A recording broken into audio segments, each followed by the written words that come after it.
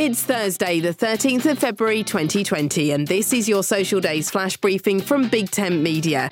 On the social calendar today, it's Radio Day, Madly in Love with Me Day, Tortellini Day, Get a Different Name Day, and Employee Legal Awareness Day.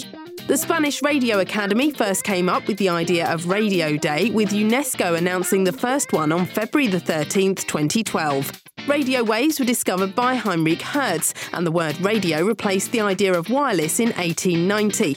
Celebrate Radio Day by tuning into your favourite station, or perhaps by discovering a new one. Now, with on-demand listening and the rise of podcasts, it might just make a change to listen to a live broadcast. My name's Suze Cooper. Head over to voiceworks.info to find out more about Flash Briefing February.